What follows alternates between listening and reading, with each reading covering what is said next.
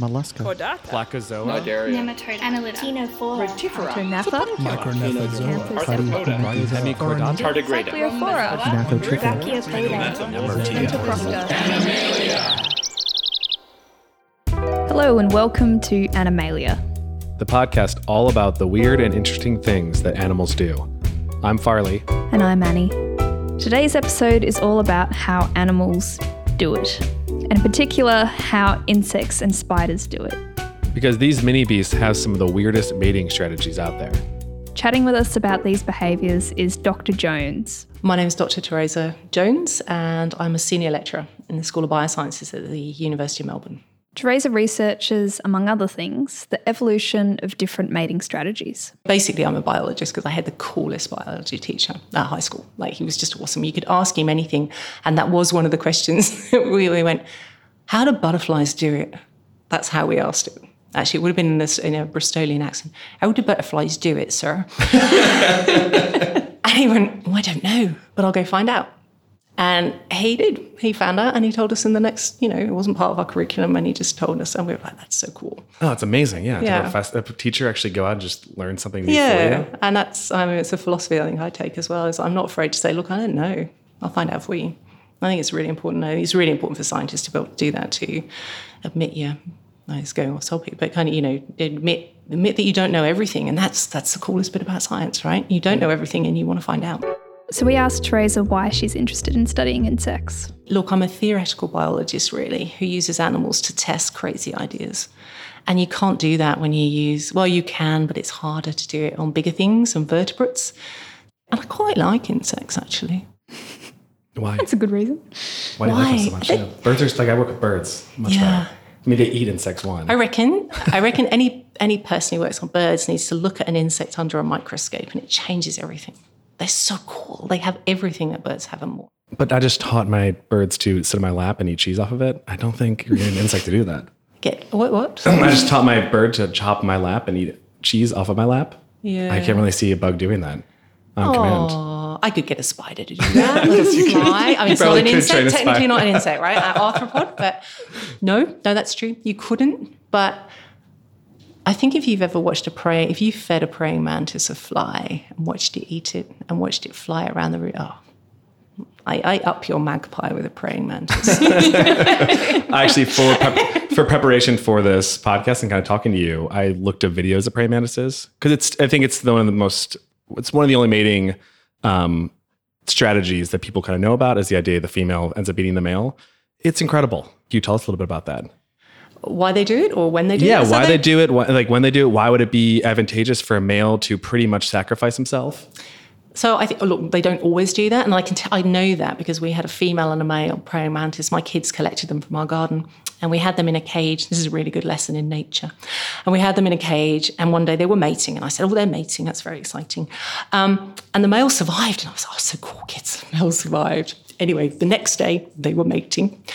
And the day after that, we found the head on the floor of the male, and the female had eaten him. So he got 2 matings.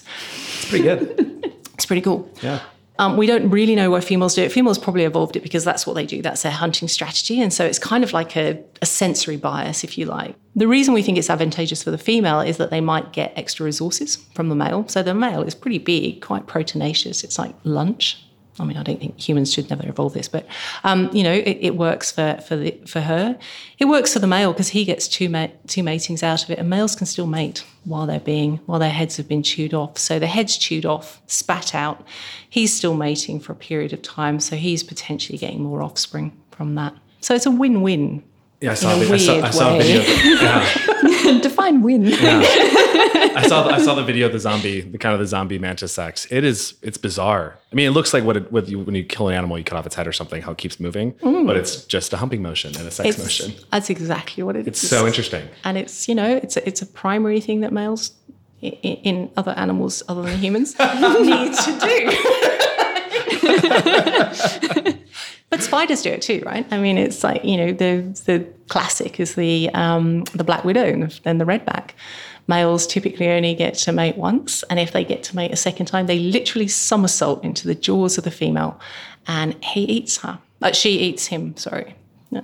So, again, we don't really know why, Probably because males have got such a low chance of getting another mating because it's so costly to move around and they do get eaten quite a lot, that if you've got one, you might as well just give up all will.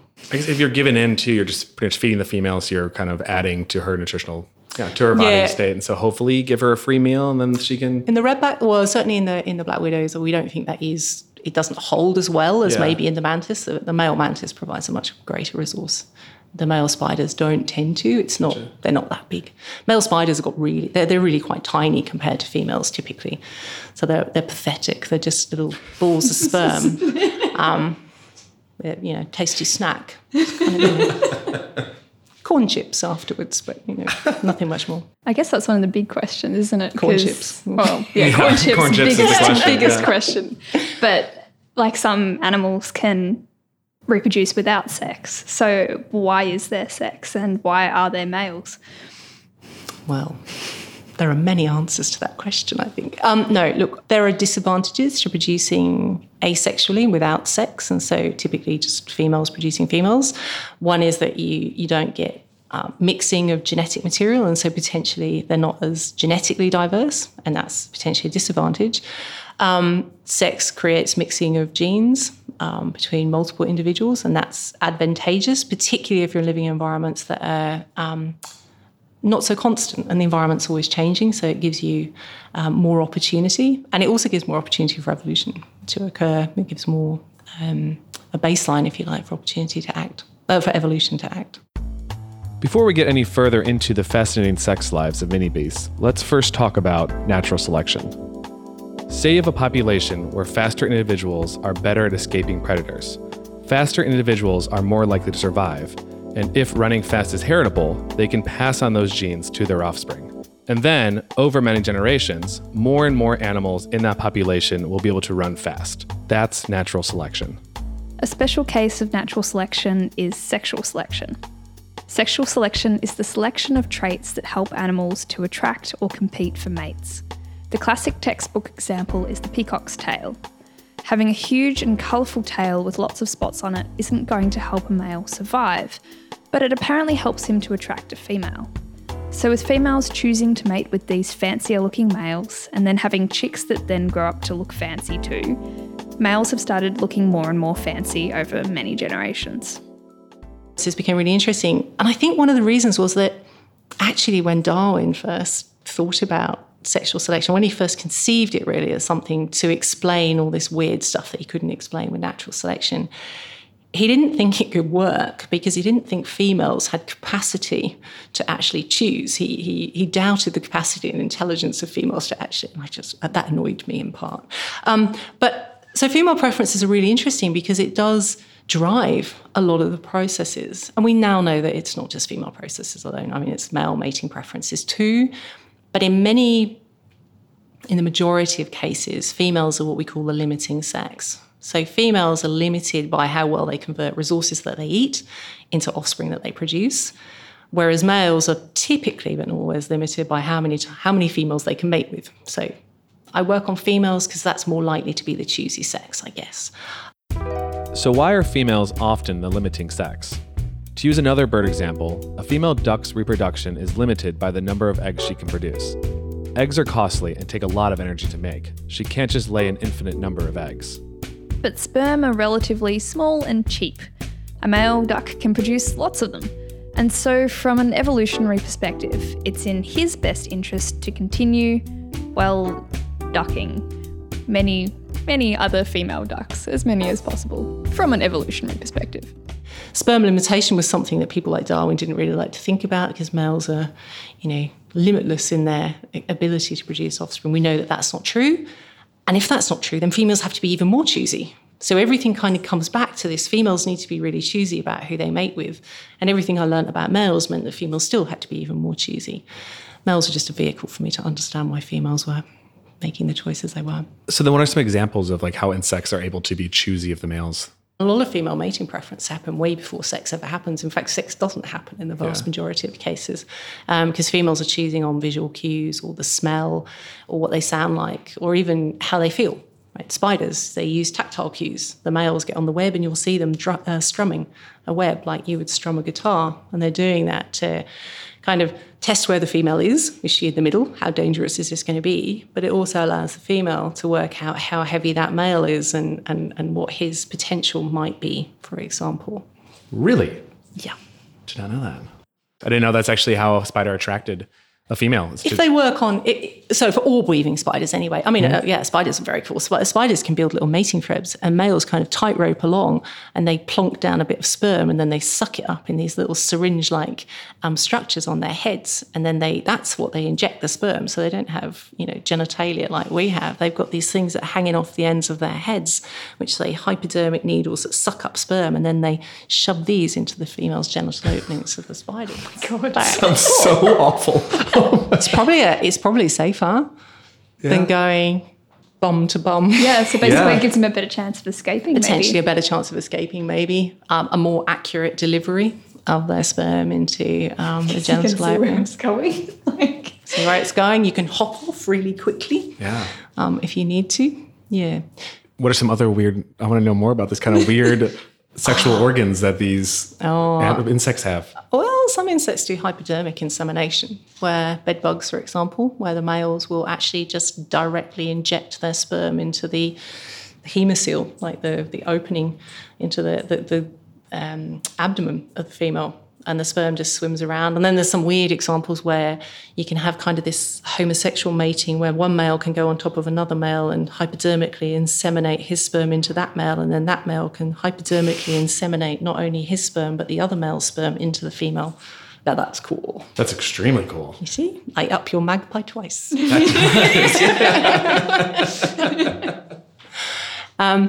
Insects have every mating system. I mean, I worked on Zeus bugs for a while, so they're these really cool little bugs that skate on the surface of the water, and we have them here in Victoria, and we also have them in Queensland. So I worked on, the Victorian population was in Shepparton.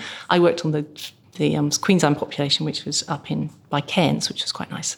And there, males ride on the backs of females. So males will ride on the backs of females even when they're juveniles, and they're almost the same size as the female at that point. And what we found is that, and this is unusual, although not unusual for that type of species. So water striders do the same thing. If you go out to a pond in summer, you'll see water striders, males on tops of females, and they ride around, getting a free ride. This species was unusual, though, because it looked as though females were providing males with a nuptial gift.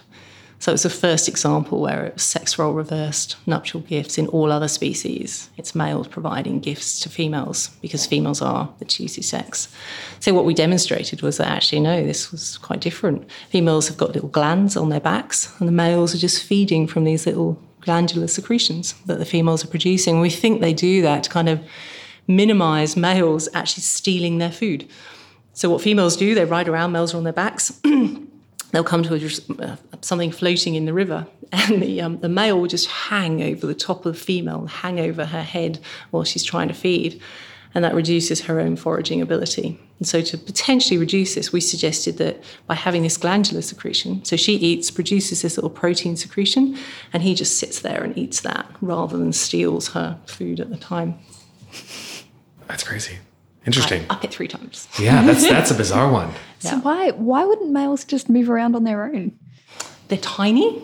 They're sperm packages, again, basically. And it's cost effective for them. The one thing we couldn't do was find a really good benefit for females. So it reduces kleptoparasitism. Why it's evolved, we don't really know. The benefit for a male is it means that he can secure offspring. So if he rides around on the back of this female, he mates with her. And if he's on her back, then no other male can be on her back. So he gains reduced energetic costs, and potentially also protects the sperm that he's just given her through mating, because then she's not mating with another individual. And so the offspring that she produces are only his, and they're not shared with another male. So it might be a way of increasing mating success.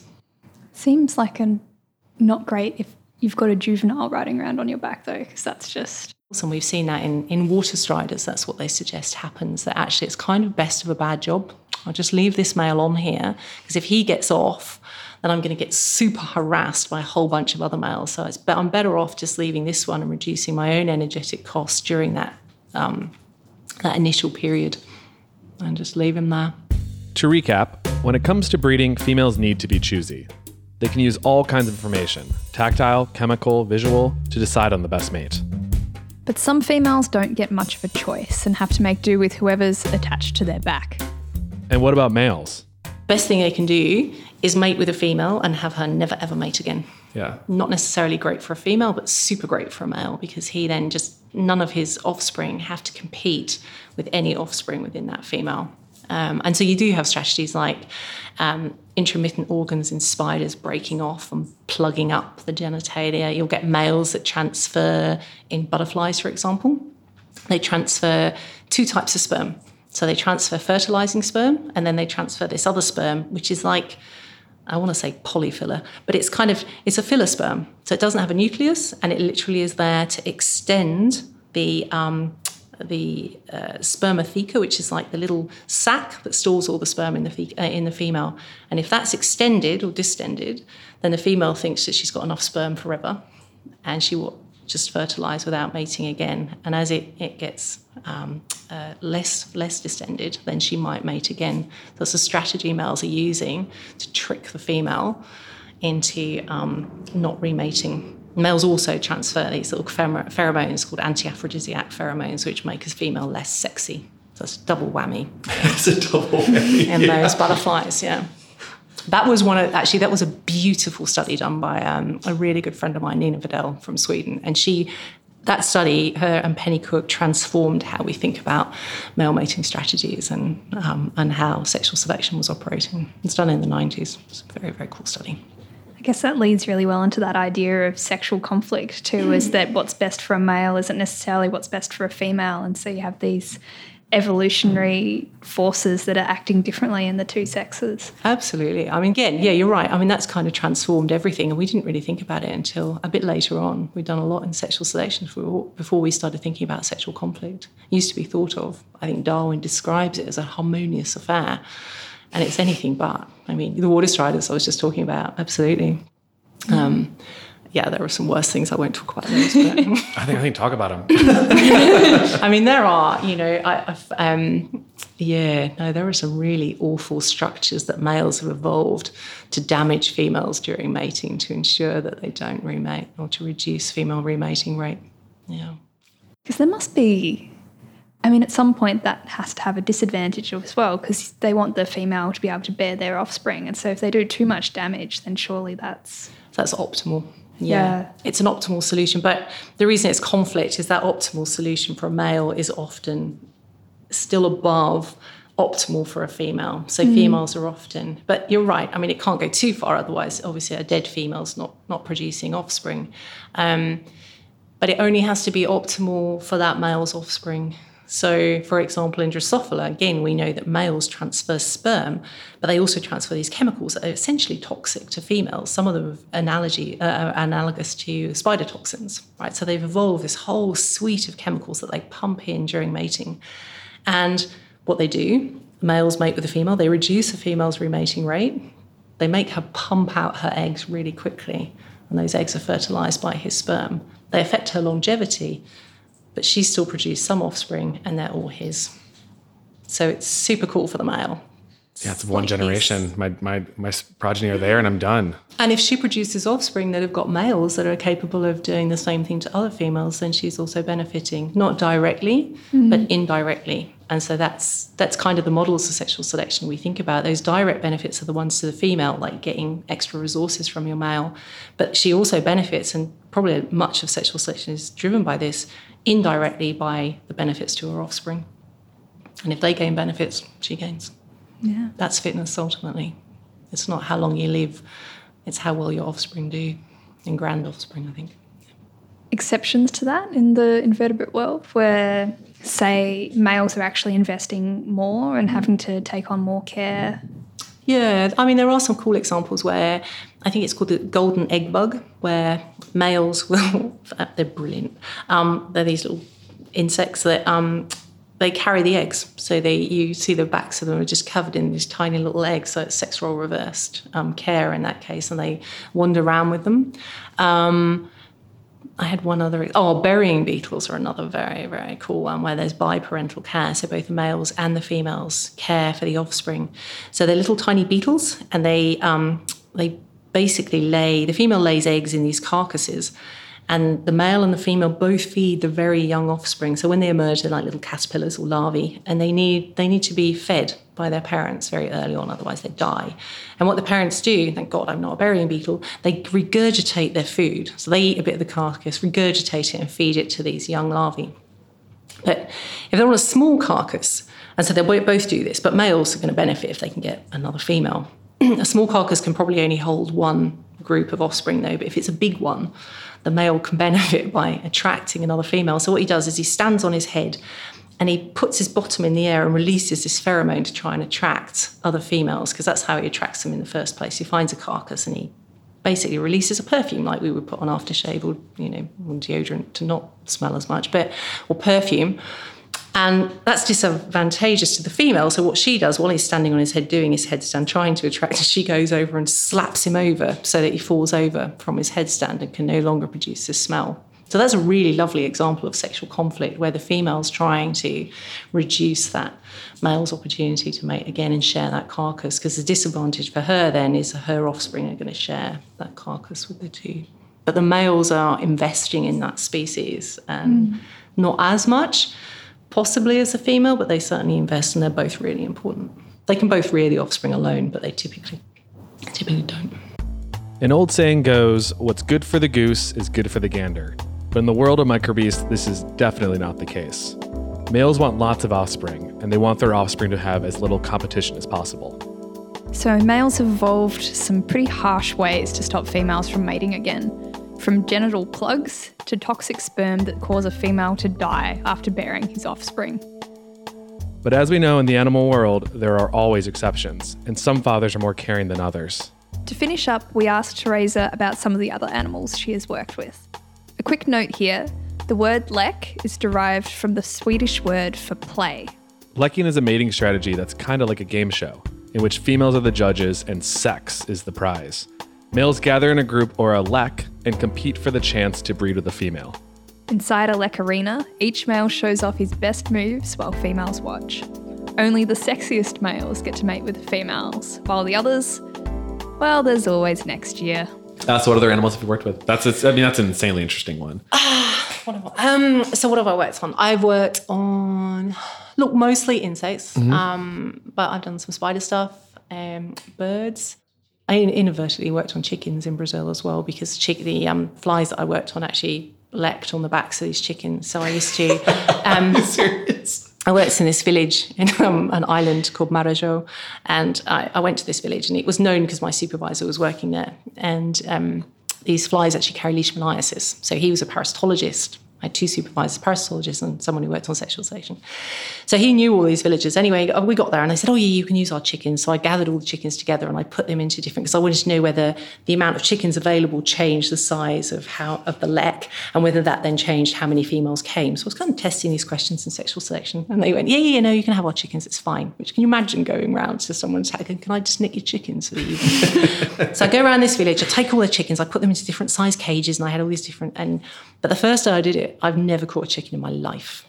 And they went, you can catch them. But they didn't help me. So I'm running around the village trying to catch these chickens. And the elder woman of the village was crying, laughing.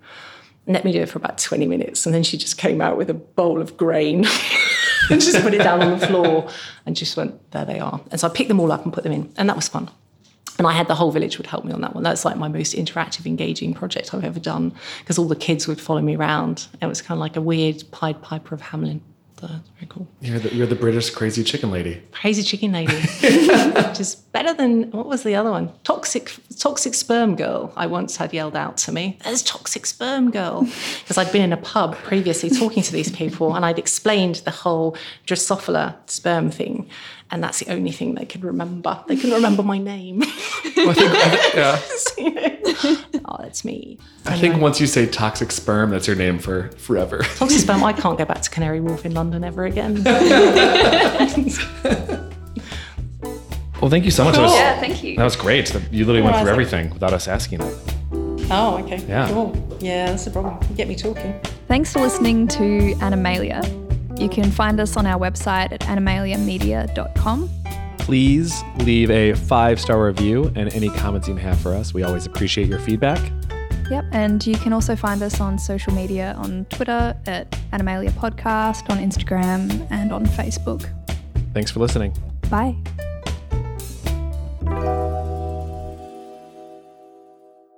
Animalia Podcast is hosted by Annie Alsbrook and Farley Connolly, with occasional interjections by me, the sound engineer David Roker. Our logo is designed by Osvaldo Branquinho, and all original music is by Sean Pratt.